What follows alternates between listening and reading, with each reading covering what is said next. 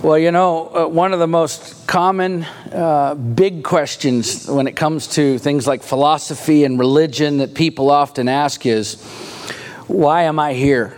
Right? People want to know what the purpose of their existence is. Why was I put here on this earth to begin with? And for Christians, we often frame that question within the context of our calling, of course, right? What is God calling me to do with my life? And of course, we wrestle with that question a lot because the Bible isn't really that specific when it comes to our individual daily lives. Right? I have yet to find the verse in the Bible that says Rob Rucci is supposed to start a church in Travelers Rest, South Carolina in the month of October, the year of our Lord, 2012.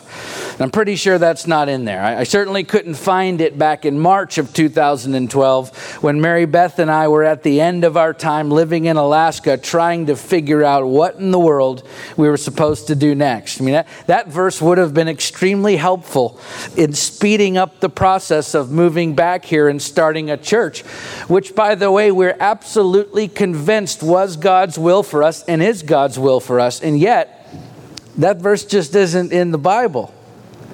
What is there, however, what is in fact all throughout Scripture is the call of Christ for us to follow Him and what that looks like for all Christians across the board. Okay? Jesus was very clear about what following Him would look like for everyone who would ever make that decision.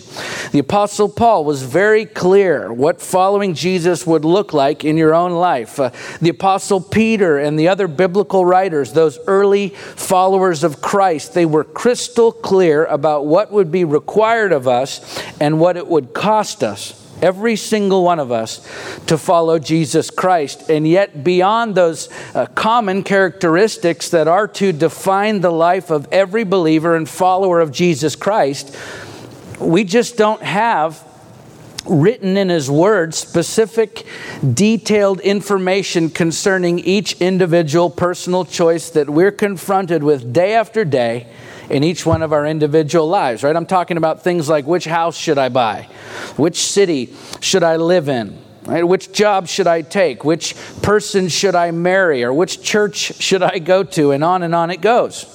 And of course, the Spirit of Christ who lives inside of every Christian is as active today as He has ever been. And He speaks today just as He always has. So of course, we're to rely on His guidance and wisdom for those kinds of decisions in our daily lives because we have to. And yet if you think about it, it begs the question, why?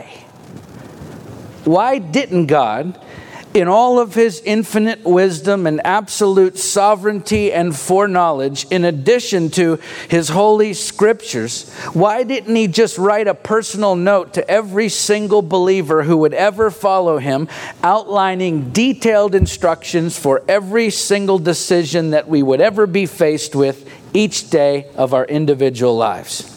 Right? And before you dismiss that idea as totally ridiculous or impossible, just remember who it is we're talking about here.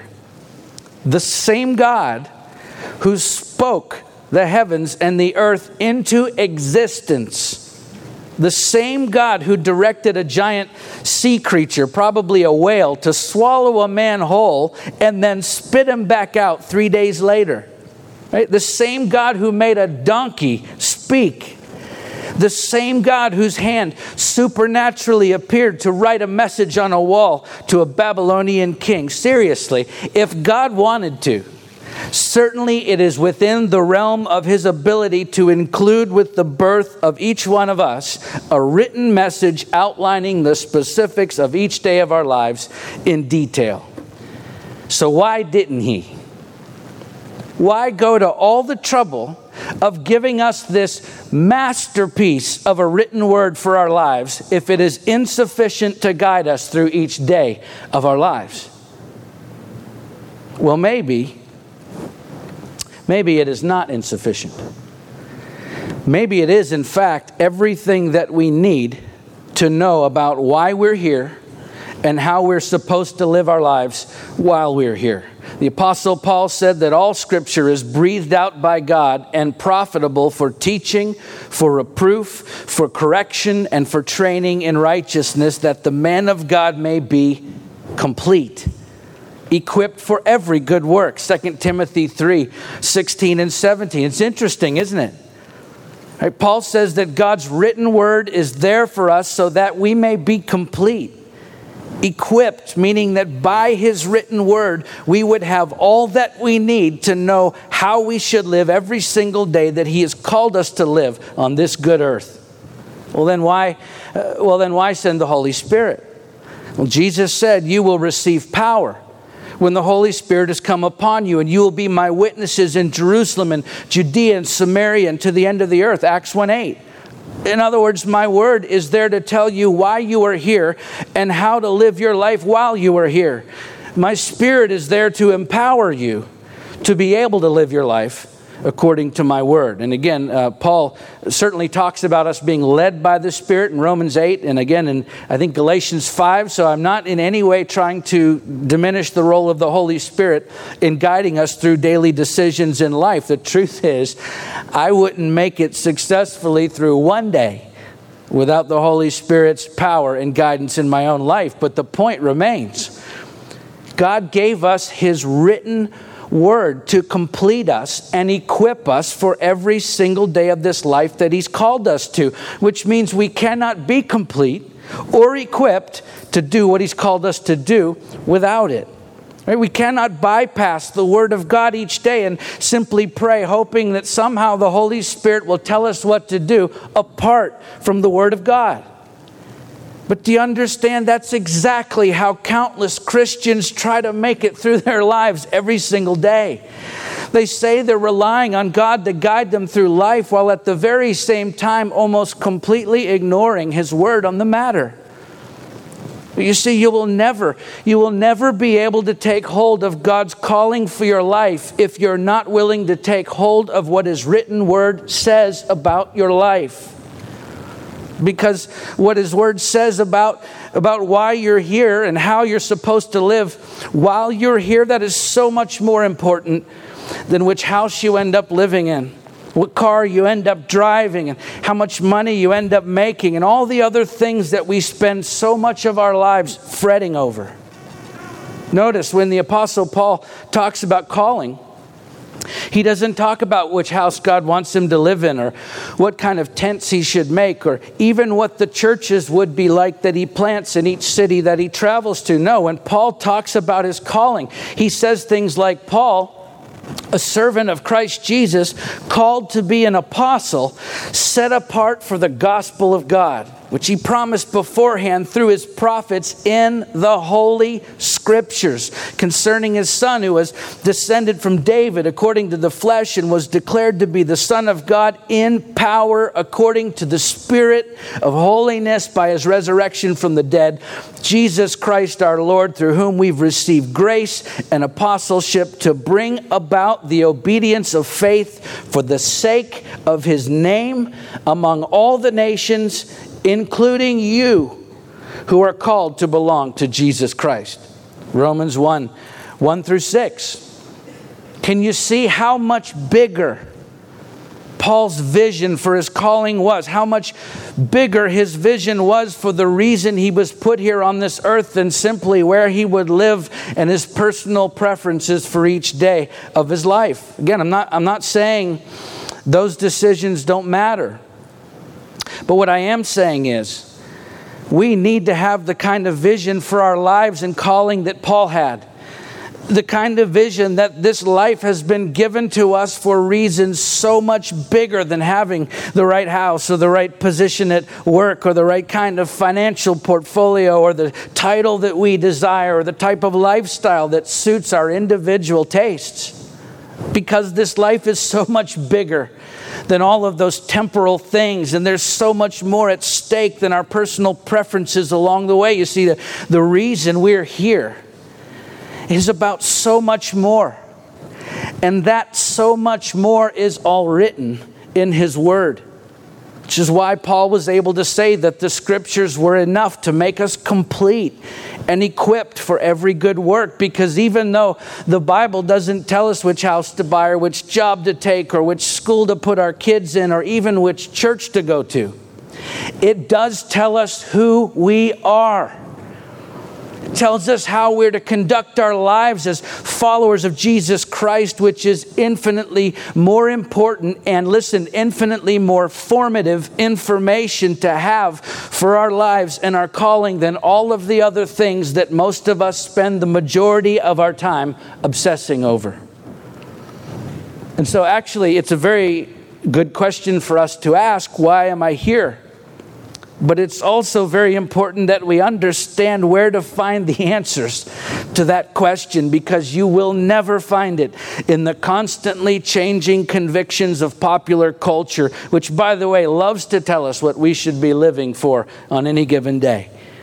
You will never find it in the possessions that you amass in this life, no matter how good they make you feel. You will never find it in a social cause or even in great humanitarian works, no matter how great they are, because the answer to the question, why am I here, it can only be found in one place, and that is in the Holy Spirit breathed written Word of God. So the reason I bring all of this up today is because in our story, as we continue our sermon series, working our way through Paul's letter to the Colossians, we find Paul in a Roman prison being asked by the pastor of the church at Colossae to give him and the church members some specific guidance concerning some false teachers who have been influencing the church there, to the point that the church is really beginning to suffer, to struggle, and even come apart. So this is a bit of an urgent request. And this pastor, it's a man named Epaphras, needs some specific direction from Paul. He needs some specific answers in how to deal with these serious problems in their church. And he needs them like right now. And so what does Paul do? Well, he spends most of the first chapter of the letter, before he addresses anything specifically, he spends the first part of the first chapter just encouraging this pastor and his church with a powerful message about hope, which we looked at last week. Paul says, first of all, look, before I get into a lot of specific answers for you, you need to know that no matter what you're going through, no matter how deep the struggle, there is hope for you and your church, no matter how bad it is. And then in the last part of chapter 1 and the first part of chapter 2, which we're covering today, Paul still doesn't address the specific problems confronting the church. It's the whole reason Epaphras is there to begin with. So why doesn't Paul address these issues yet? Well, it's because Paul's vision for the church is so much bigger than just these issues, as important as they are. So Paul takes the time first, after encouraging the church to be hopeful, he takes the time to simply remind the believers then and today, in fact, why we're here to begin with. Right? To keep our focus on the parts of this life as followers of Christ that matter absolutely the most, so that we will be equipped to deal with all the other parts that certainly will happen along the way. So with that in mind, let's jump back into the story right where we left off last week at Colossians chapter 1, and we'll begin by reading verses 24 through 27. Now I rejoice in my sufferings for your sake, and in my flesh I'm filling up what is lacking in Christ's afflictions for the sake of his body, that is the church, of which I became a minister according to the stewardship from God that was given to me for you, to make the word of God fully known, the mystery hidden for ages and generations, but now revealed to his saints. To them God chose to make known how great among the Gentiles are the riches of the glory of this mystery, which is Christ in you, the hope of glory. So right after talking about the hope that we have in Christ through most of the first chapter, Paul starts talking about his sufferings, and consequently our sufferings as well. He says, I'm filling up what is lacking in Christ's afflictions for the sake of his body, that is the church. And when Paul refers to what is lacking in Christ's afflictions, he's referring to the future suffering of everyone like himself who will ever be afflicted for the sake of the gospel, because that is one of the primary means by which God communicates his gospel to others. All right? When we read all throughout the scriptures the fact that as followers of Jesus Christ, we're supposed to live like he lived, those passages are inclusive of, and I would even say primarily referring to his sufferings.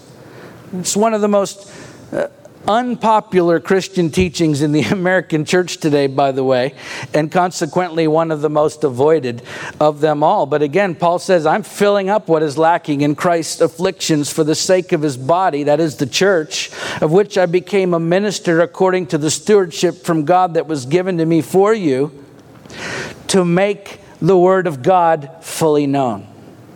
You see, Paul says, I'm suffering to make the word of God fully known. As Paul suffers for Christ, and as we suffer for Christ, the gospel is advanced. It's the entire reason behind Christian suffering to begin with, and therefore a substantial part of the reason that you and I happen to be here on this earth. Paul says we are here to share in Christ's sufferings.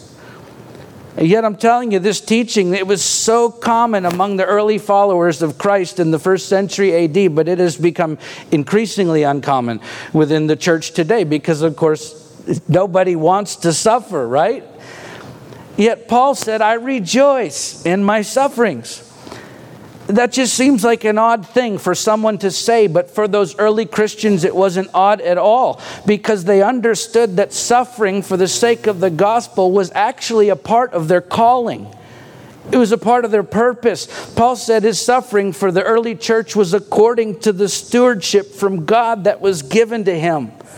When he says stewardship, by the way, he used the ancient Greek word oikonomia. It was a very commonly used word in the first century Roman world to describe an administrator of a large household or of a large estate. In other words, Paul's saying, this is my job. This is the reason I was put here on this earth, to make the word of God fully known, which, by the way, is happening through my suffering.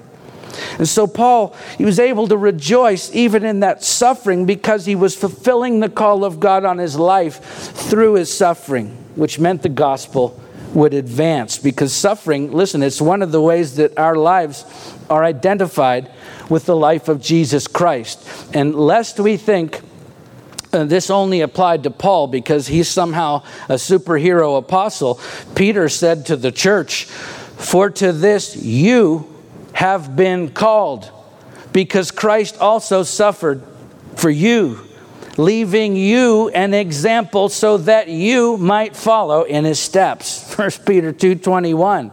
So none of us is off the hook, right? Suffering for the sake of the gospel is our calling. It is one of the reasons that we're here. Not suffering for the sake of suffering. I'm not talking about just being miserable, right? But suffering for the sake of the gospel. So if you get the flu, you may well be suffering, but you're probably not suffering for the sake of the gospel. You're just miserably sick, and we're going to pray for you to get over that as soon as possible. Right? What Paul and Peter and Jesus and many others were talking about when they talked about suffering for the sake of the gospel was suffering because of the gospel. They were talking about persecution, which doesn't always mean, by the way, physical persecution. Again, Peter said, beloved, do not be surprised at the fiery trial when it comes upon you to test you as though something strange were happening to you, but rejoice insofar as you share Christ's sufferings, that you may also rejoice and be glad when his glory is revealed. If you're insulted, right, for the name of Christ, you're blessed because the Spirit of glory of God rests upon you. 1 Peter 4:12 through 14, you see? Any type of hardship, even insults that are leveled against us because of the gospel, bring honor to God and identify us with Jesus Christ, which promotes his gospel. And so Paul is describing his own suffering here as an example and as an encouragement for Epaphras, this pastor and his church at Colossae, who were also suffering for the sake of the gospel, because in doing so, they were actually fulfilling the call of God on their lives. So Paul says, listen, don't run from it. When you suffer for the gospel, don't run away from it because it makes you feel uncomfortable or unpopular or even rejected by the people or the culture around you. Remember back in verse 11, Paul talked to them about being strengthened with all power according to his glorious might for all endurance and patience with joy. You see, Paul didn't view his suffering as something to be escaped. No, he embraced it as a part of his calling, which was altogether unnerving to the culture around him, which prized comfort and ease and prosperity above everything else. It's not really so different from today, is it? And just like Paul's suffering, our suffering for the gospel is the kind of suffering that we should actually embrace joyfully because it means Jesus Christ is being glorified in us, thereby fulfilling one of the reasons that we were put here on this earth to begin with. And look, the truth is, if you're actually living your life unashamedly as a witness of the gospel of Jesus Christ, then you are absolutely going to experience suffering for the sake of that same gospel at points along the way. You absolutely will, because the message you represent will at times offend those around you. We'll talk more about that in a few moments, but listen, the only way to ensure that you won't suffer for the gospel is to live a life that affects no one for the sake of the gospel. You can be completely ineffective as a witness for Jesus Christ throughout your life and avoid suffering for the gospel. That is true. But you will at the same time completely miss out on your calling, because that kind of suffering is a part of your calling. That is how it is meant to be. You understand? Jesus Christ reigned over all the earth while hanging from a tree on Golgotha. Suffering for the gospel is a part of our spiritual DNA. If you're a follower of Christ, your life is intended by God to represent Jesus Christ and His gospel in everything that you say and do, including in your suffering. That means at work. No matter how good or bad things are, what you say and do and how you say and do it should represent the life of Christ. At home, what you say and do and how you say and do it, no matter how hard it is at home, it should represent the life of Jesus Christ. When no one else is around and you're all alone, what you say and do and how you say and do it should represent the life of Christ. Look, even when you're driving down the road and someone cuts you off, and I'll just tell you, I might as well be the only one in the room right now because I'm preaching to myself. Even driving down the road, when someone else, I'm convinced, seems to be trying to kill me on the highway, what I say and do and how I say and do it should represent the life of Christ. And without a doubt, when you represent Christ everywhere you go and everything that you say and do and how you say and do it, you will, without question, offend other people because of that gospel witness in your life. I know it from firsthand experience, and I'm telling you, it's no fun at all. But even still, you can take joy in that suffering, knowing that God has been glorified because of what you said and did and how you said and did it. So listen, don't run from suffering for the sake of the gospel. In fact, embrace it, even when it is the unpopular thing for you to do. It's what Paul's getting to next as he builds on this theme. So let's keep reading verses 28 and 29. Him we proclaim, warning everyone and teaching everyone with all wisdom, that we may present everyone mature in Christ. For this I toil, struggling with all His energy that He powerfully works within me. So Paul starts out the next verse with Him we proclaim, meaning Jesus Christ is the sum and substance of our message. That's it. All right, no more, no less. So when times are hard, we don't focus on the problems. We focus on the answer to every single problem, Jesus Christ. He is the sum and substance of our message, and in Him, Paul says, is all wisdom. Okay, in the Lycus River Valley where Colossae was located, there were these mystery cults who professed a form of wisdom higher than anything being taught by Paul and the other disciples, which was a significant part of what was making its way into the local church there. And so Paul digs into that a bit deeper in the next section of the story, which we'll look at in a moment. But this reference to all wisdom here was Paul saying, listen, there is no other wisdom to be found outside of Jesus Christ.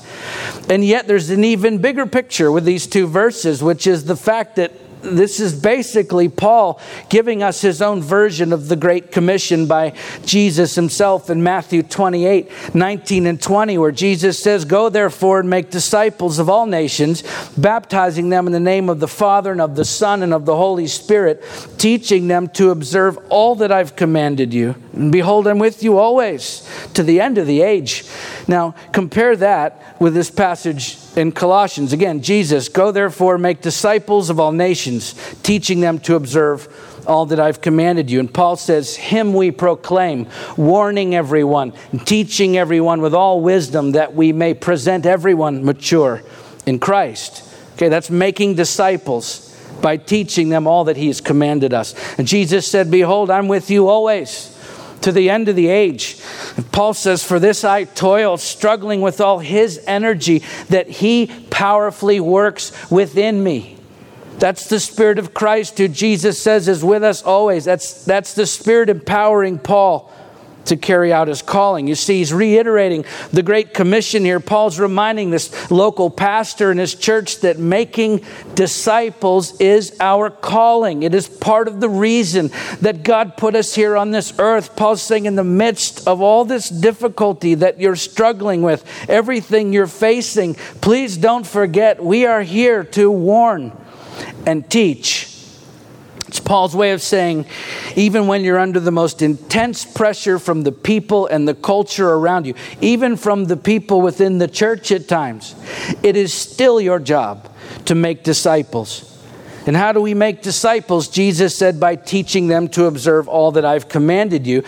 And of course, Paul includes warning them in that command, because a significant portion of Jesus' teaching was warning people about the realities of the cost of choosing, first of all, to follow Him, but also warning them of the infinitely greater cost of choosing not to follow Him. Which means teaching people all that Jesus commanded will inherently involve warning them, just as Jesus did. You can read it in Luke 14. Search through the Gospels and Revelation and just see how many times Jesus warned people about the realities of God's wrath and hell for those who reject Him, not to mention the numerous warnings of the cost involved for all of those who would choose to follow Him. You see, our calling to make disciples is a calling to warn and to teach. And of course, we get the teaching part. We're okay with that. It's the warning part that we tend to avoid, because that's the part of our calling that we're the most uncomfortable with. Right? That's why so many Christians today avoid anything and everything that might make them unpopular with the culture around them. That's why there are Christian authors and musicians and pastors writing books and songs and sermons that promote a version of the gospel expressly designed to offend no one. Even though the gospel is described in several places throughout Scripture as a stone of stumbling and a rock of offense. You understand, the gospel is supposed to offend us. That's the point, because it forces us to make a decision one way or the other, which happens to be one of the realities of our calling. The reason we're here, it's to tell people the truth that we may present everyone mature in Christ. And of course, Jesus told us plainly that many, in fact, most won't go along with that. They won't follow. Most, He says, will reject us and our message. In fact, the great pastor And author A.W. Tozer once said, "I have preached myself off of every Bible conference platform in the country." Likewise, English author and evangelist Leonard Ravenhill, he was referring to Charles Finney, the 19th century revivalist and one of the leaders of the Second Great Awakening. He said that Finney preached and sometimes the whole congregation would get up and leave. He said, that's good preaching. Well, you see, today, there are a lot of people who think that kind of preaching is un-Christ-like.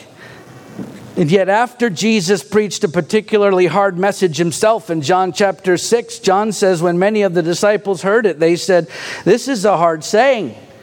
Who can listen to it?" Jesus, knowing in himself that his disciples were grumbling about this, he said to them, "Do you take offense at this? Then what if you were to see the Son of Man ascending to where he was before? It is the Spirit who gives life. The flesh is no help at all. The words that I have spoken to you are spirit and life. But there are some of you who do not believe." For Jesus knew from the beginning who those were who did not believe and who it was who would betray him. And he said, "This is why I told you that no one can come to me unless it is granted him by the Father." And in verse 66, after this sermon, many of his disciples turned back and no longer walked with him. John 6, 60 through 66. Okay, it's an unavoidable truth. Your calling and my calling as followers of Christ is to teach and, yes, to warn others about what awaits those who reject him and what awaits those who follow him. Yet I'm telling you, there's a prevailing attitude among an entire segment of the church today who are altogether unwilling to share any part of the gospel that offends people. In fact, I personally know quite a few professing believers who have no problem whatsoever offending everyone in the church, but wouldn't dare offend an unbeliever with the truth about the wrath of God that awaits them as long as they continue to reject Jesus Christ. And the truth is that has become somewhat in vogue in the modern church today. Believers who will go out of their way to offend other Christians, thinking they're being brave by taking a stand against church tradition while kowtowing to secular culture so as not to offend unbelievers. Listen, that's actually the very height of cowardice. If you're more embarrassed by the traditions of the church than you are convicted by the truth of the gospel, then you are not being brave. You're simply being immature as a disciple of Christ. It's why Paul says, "Him we proclaim, warning everyone and teaching everyone with all wisdom, that we may present everyone mature in Christ." Listen, I understand there is an aesthetic that goes along with some American church tradition that people in our modern culture do not like. The truth is, there's some of that I don't like either.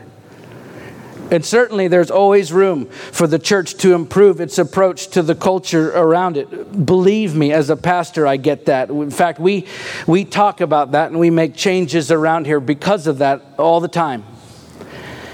But when you are more repulsed by that aesthetic in the church than you are by the effects of sin in this world, to the point that you're not willing to warn unbelievers of the reality that is facing them, then listen, you're decidedly not fulfilling the call of Christ in your life to warn and to teach everyone with all wisdom, even the hard parts, that we may present everyone mature in Christ. Listen, warning people about their fate should they reject the gospel, that is not cruel. That is not rude. That is not arrogant. It is actually the most compassionate act of grace that we could ever bestow upon another human being. Right? If you're in a building and it's on fire, warning the other people in the building that there's a fire, even if they don't believe you, that isn't arrogant. It's compassionate. Even if they mock you for it because they don't believe you. Right? Jesus said the greatest act of love we could ever commit is when someone lays down his life for his friends. John 15:13. And one of the ways that we lay our lives down for others is by being willing to offend them with the truth of the gospel, no matter how uncomfortable that makes us or them feel. And I hope you understand, hear me, I'm passionate about all of this. I hope you know that we always do that with hearts that are broken for the lost and through tears of love and compassion. Charles Spurgeon once wrote, "If sinners be damned, at least let them leap to hell over our dead bodies.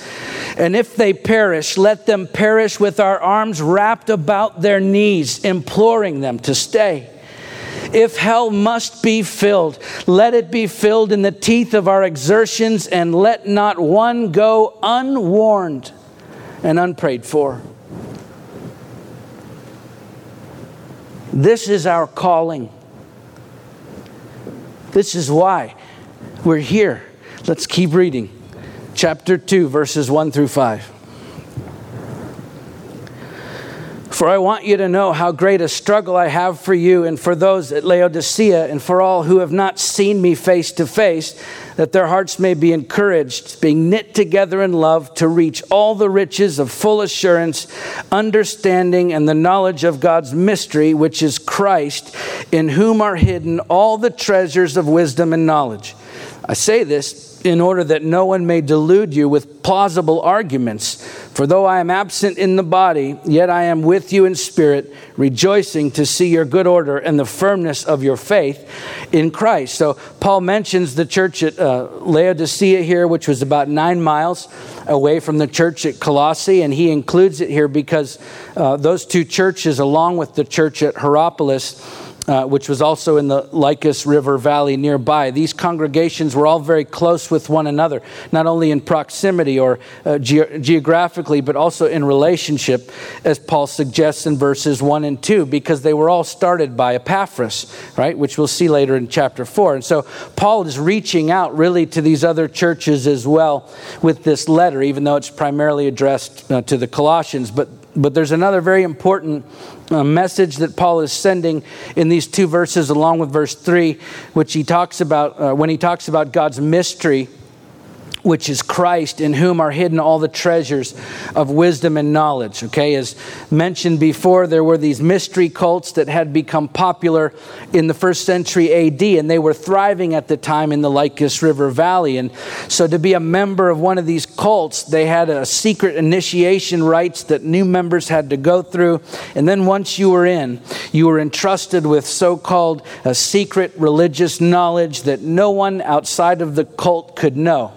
They also practiced syncretism, meaning they would fuse other religious practices in with their own. And because there was a healthy population of Jews, as we saw last week, who observed the Mosaic law there in Colossae, the mystery cults were blending all of that together and bringing it into the church, convincing some of its members that they would have to join the cult and observe all these religious practices if they wanted true wisdom and knowledge from God.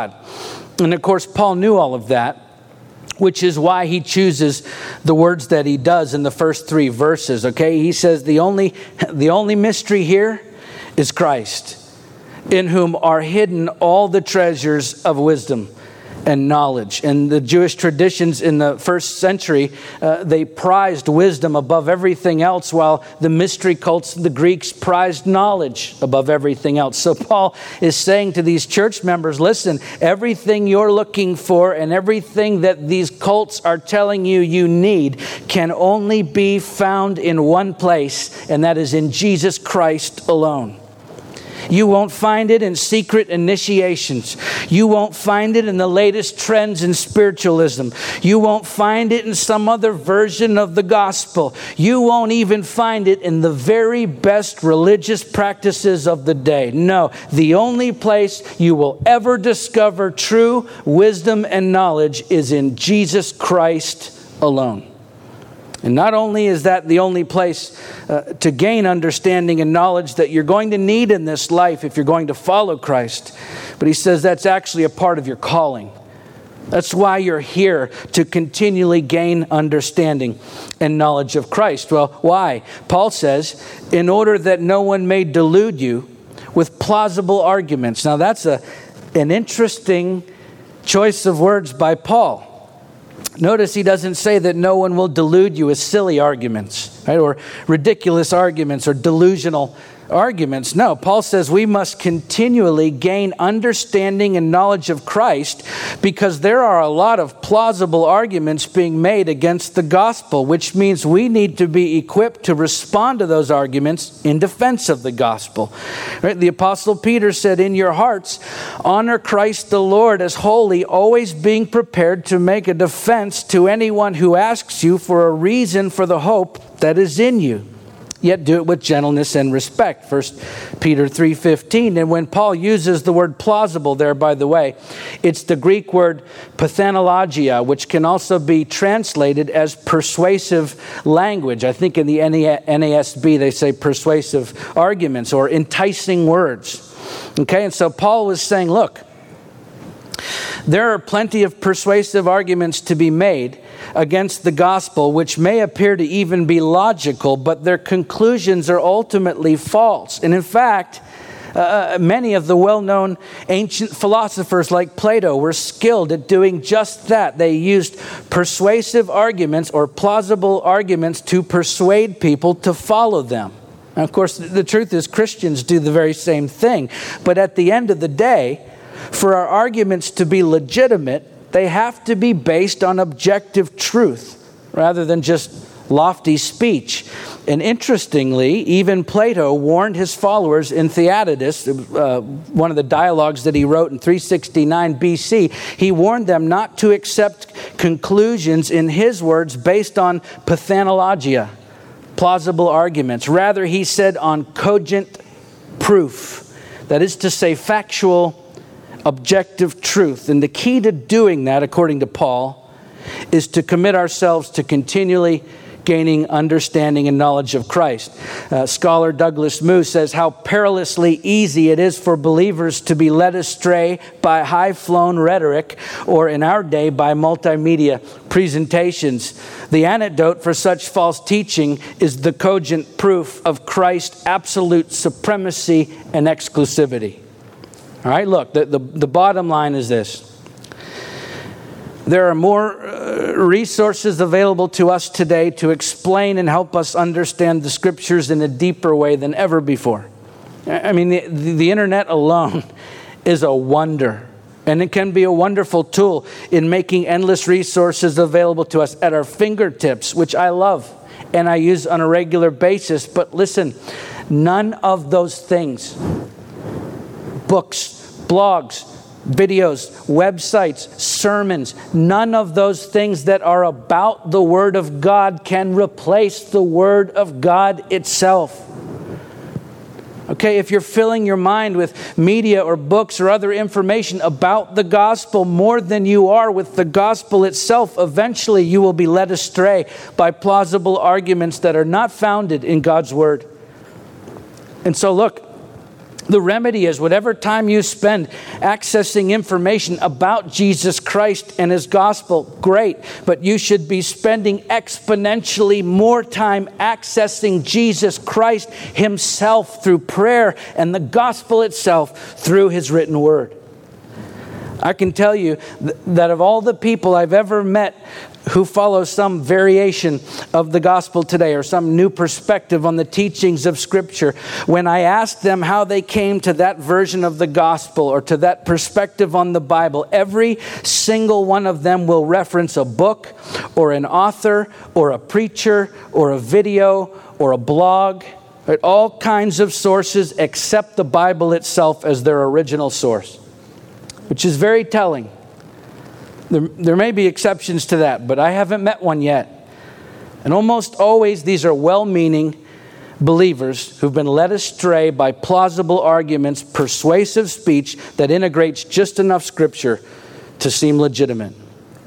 This is why it's so critical that we continually gain understanding and knowledge of Christ directly from His Word, so that we can not only refute false teaching, but also to be able to warn and to teach everyone around us, even if that causes us to suffer for the sake of His gospel. Okay? We all want to know why we're here. We all want to be able to fulfill God's calling on our lives, and yet you will never be able to take hold of God's calling for your life if you're not willing to take hold of what His written word says about your life. Yet we tend to obsess over these temporal things far more than we obsess over His Word, which is exactly the opposite of how it should be, because this life is so much bigger than all of those temporal things. And there's so much more at stake here than our personal preferences all along the way. Okay, the reason God put you on this earth, it's about so much more than what you can amass or where you live or the title or status that you achieve or the pleasure you derive from whatever you can get out of this world. You understand, as noble as some of those things may be, those things are not your calling. No, your calling is to become the person that His Word says He created you to be, which is someone who's not afraid to suffer for the sake of the gospel, because you're far more concerned with fulfilling your purpose in this life than you are with being popular among your peers, right? It's someone who spends their time and energy and resources and talents trying to figure out ways to warn and to teach others all the wisdom and teachings of Christ, because your desire to see lost souls come to Christ is greater than your desire for personal comfort and ease. It's someone who is committed to continually gaining wisdom and knowledge of Christ, because your love for the words of God is infinitely stronger than your love for the words of men.